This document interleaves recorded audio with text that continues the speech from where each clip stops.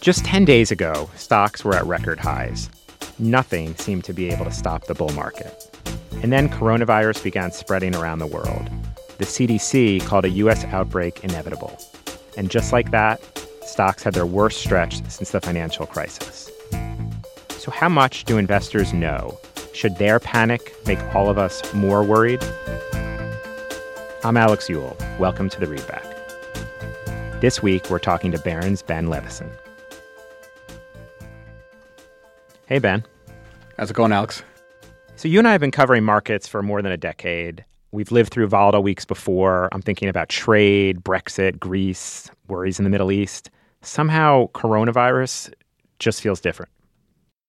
In some ways, it is. I mean, this went from the market being completely ecstatic about the possibility of real economic growth again this year, end of the trade war, earnings were going to start growing, everything was great. And then the coronavirus shows up, and for a little while there, we're able to ignore it. It's not going to be a U.S. issue. Right. And then all of a sudden, we start hearing that maybe it's going to spread, and it was just bam. All that euphoria is just gone. So the turning point, it seemed like, was really once we started hearing about infections in Europe. Yeah, it was in Italy, I think, was the big turning point for this. It was at that point that we realized, you know what, there's a good chance it's going to come home. Right. And then with every time a U.S. health official spoke about the potential spread to the inevitable spread, the market just went into panic mode. Yeah, I mean, at first it started off as maybe a normal reaction. It's like, okay, we'll pull back a little here. There's a little more risk. But then at some point it stopped where every single headline was just sending the market down hundreds of points, right. To the point where even just a headline about 8,400 people being watched in California was probably responsible for sending the market down 1,000, the Dow down 1,000 points in one day.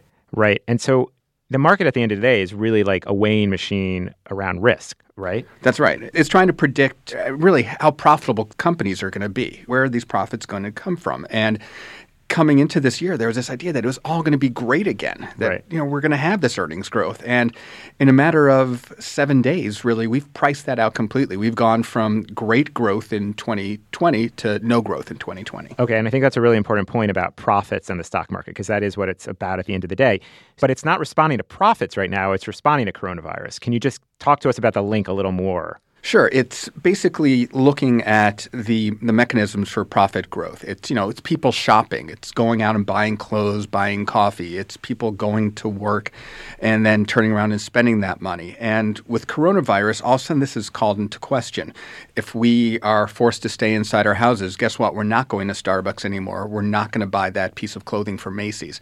And we're not going on cruises. We're not going on cruises. We're not going to airlines. Those were the first stocks that were hit because right. all of a sudden people say, okay, you know what? I'm not traveling. And then it gets worse. I'm not going out of my house. And we're not at that point yet. But the market has to think about that. And so it starts to price in scenarios as they get more and more likely. And in this case, it's saying, you know what? It's very likely that this has gotten bad enough that it's going to have an impact on corporate earnings here in the United States. People are not going to shop. They're not going to spend like they used to before. And earnings are going to stay flat. Okay. And then from earnings, we also do or should talk about the broader economy. And I think another word that has started to crop up once again around the coronavirus fears is recession. That's right. I mean, we came very close to one last year. I don't think people realize just how bad some of the manufacturing data was last year, and how close with the Fed's initial rate hikes and then abruptly turning to rate cuts, and how close it came. And there was a reason people were talking about a soft landing. Right. Things were very weak. Right. And so I just wanted to point out, like in the end of 2018, just going back, that's when the stock market actually had an even bigger fall than it's had so far with coronavirus. I mean, it fell exactly 20% in December of 2018. That's right. Because of recession fears. But I think what it does, at the end of last year, everyone was saying, well, this Fed did it. It engineered a soft landing. The only thing that's going to mess this up now is a shock. Well, guess what? We just had this shock. And it will be interesting to see how big of a shock it becomes. If coronavirus does spread in a way that causes people to stay home and not go out and do the things that we do every day, there's a very good chance that we get a recession. Okay. How much of that thinking do you think is already priced into the stock market being down 10 to 15%? I think being down 10%, we're halfway there. In my mind, it's still Everyone thinks recession, and they think 2008. But 2008 wasn't a run-of-the-mill recession. And that was 50%, right? That was 50%, but it was also a recession combined with a financial crisis. Right. And we can have a recession, which is just 2 quarters of declining growth, without having a financial crisis. And if that happens, then you could see a smaller dip in the market, 20%, 25%, followed by a very quick rebound. I mean, it was something that we saw back in 1990 with the Gulf War, where you had a very shallow recession and not a terribly big market drop. It hasn't just been stocks that we've really been watching here. I mean, this has been a particularly crazy period for Barron's and for the stock market, for everyone really. But it's not just stocks. What else have you been watching, and what else is sort of concerning? Anything else what else is flashing red right now? I mean, the big thing is our Treasury bond yields. We had this yield curve inversion last year that signaled a possible recession. And a yield curve inversion is when long-term yields fall below short-term yields. Right, okay. And it says that there's something wrong. The Fed reversed that by cutting rates. Everything looked great again. But what's happened is that people have been buying up these longer-term bonds, 10 years and 30 years, to the point where it's inverted again. But now we have record lows on 30 years. Mm-hmm.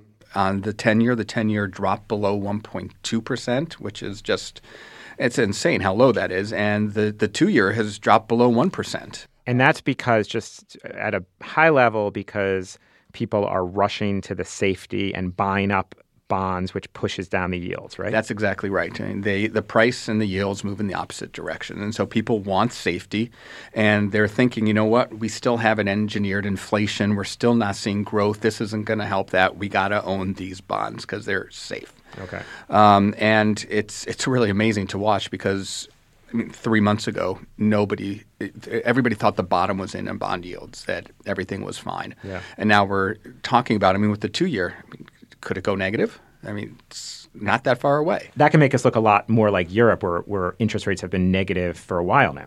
That's right. The United States thus far has avoided having negative rates, but the virus itself might be the thing that causes our economy to weaken enough to help us join that club. We've dealt with epidemics in our lifetimes before, watched them and watched how markets reacted. What else can we learn from prior outbreaks? Well, so far, this is pretty normal. I mean, if you look at SARS, it was around 2003, you had a big 10% drop as people started to try to process what the hit was going to be when they started to realize that there was an epidemic. And then it snapped back. And so historically, we could see the exact same thing here. We've had the 10% drop. Maybe it's all going to be fine, and we're going to snap right back. What does worry me is that it's a different illness than SARS. SARS killed quickly but didn't spread fast. Mm-hmm. Coronavirus is kind of the reverse of that. Yeah, so we could be living with the drip of negative headlines and scary headlines for a while. That's right. Even though what we know about the disease so far is that it doesn't have a very high mortality rate. It's higher than the flu, but not much higher than the flu. And it could be just get to the point where we start talking about, I think this was referred to in an article I've read, about cold, flu, and coronavirus season. But it's going to take a while to get to that point. And a year or two from now, we might have a vaccine, but that's not coming that soon. Right. I mean, but we're moving on the vaccine very quickly. It's pretty fascinating there, too, how you could actually get a vaccine sooner than we have historically for other illnesses, just because you already have a population that has it that can be used to test on. And interestingly, drug makers, vaccine makers specifically, have been some of the few companies that have seen their stocks head higher in recent weeks. That's right. There's been a lot of hope that, these companies that are working on the vaccines or working on treatments for it will be able to get these products to market and actually benefit from it pretty quickly. There's been another category of stocks amid this sell-off that have actually done really well. Tell us about those. I mean, it's these stocks that benefit if you can't go out. So it's things like Zoom. Video calls. Video calls, exactly. So I can teleconference from home and not have to go into the office. It's things like Peloton, so I don't have to go into the gym. I can just ride my $2,000 bike at home with a trainer on my screen. Right. And these stocks have done much better than the market, just as people try to figure out, what's going to work if this does become more widespread. And the other thing that's done well are just some consumer staples like Clorox. It was one of the few stocks that was actually hitting a 52-week high while all this was going on. And it's just people realize that these staples, you're going to buy their stuff, you're going to buy a lot of it, and you're going to keep it all at home so you can do your laundry and so you can clean. And you're going to need that Clorox bleach to clean everything so that you don't catch the virus. Yeah, I mean, I'm particularly interested personally in how some of these technology stocks are going to respond, because if we do wind up in a situation where we're all working from home, I think we're going to really test out technology in a way. We've all had it for a while now. We've had video conferencing for a while now. We all know we can work remotely better than we certainly could have 10 years ago. I think it'll be really interesting to see if tech could really change the way we work in the next couple months. The one problem with all that is that a lot of their valuations already reflect that possibility. And so it's sort of the way that when I like to think about the dot-com bubble is that these bets on these companies, what people were saying these companies were going to be able to do, were not wrong. Mm-hmm. I mean, these companies did everything and more than than analysts were prognosticating back then. What they got wrong was the timing and the valuation. And I think that's what we have to consider here is, did the tech valuations get high enough heading into this moment that even if they do benefit from this business-wise, was it already priced into the stocks? And it's worth pointing out that Zoom Video is up 50% in the last few weeks. I mean, people are very excited about it. It's trading at crazy valuations. I think it probably could see a lot more business out of this, but it might very well be priced in at this point. That's right. All right, here's the real question. What should investors be doing right now? Hopefully nothing. With markets, timing is everything. It's like, when do you need the money? If you don't need the money for 20 years, this is going to pass. I mean, it's the same thing with 2008, the worst financial crisis we've seen in my lifetime. 50% drop in the market, and yet look how far we've come Turned from out to be the best buying opportunity of a generation. Exactly, and that's what markets do. Over the long term, they should go up. The biggest problem becomes if you're looking at headlines and buying at the top, and now you're sitting here down 10%, or if you're thinking, you know what, my whole asset allocation is wrong. There's way more volatility in here than I'm comfortable with. This is not a good time to be trying to fix those problems. You have to wait for the volatility to settle down a bit before trying to get things back in place for the long-term plan. Okay, so the stay-at-home stocks, too expensive, the rest of the market still volatile. We all love talking about these themes, but really at the end of the day, it's kind of hold tight. It's hold tight. You can keep doing what you've been doing. If you have a 401k and money's going in every month or every 2 weeks, keep doing that. If the market goes up, great, you've profited. If it goes down, so you're going to buy at a cheaper price, and then you just wait it out. All right, with that said, I can say that covering stocks in the last couple of weeks has felt very different than covering stocks, say, during trade or during kind of some other events.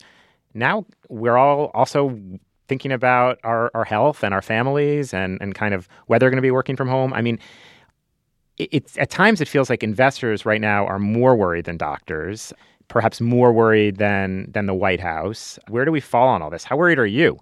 Actually, I think it's the other way around, that investors are falling back on historical precedents. They're looking at their usual metrics. The VIX, the volatility index, which tells us how volatile the market is high. And when it's been this high, it always comes back and the market snaps back. They're looking at those kind of metrics because they're not doctors. They don't know how this is going to spread, so they go back to the tools that they have.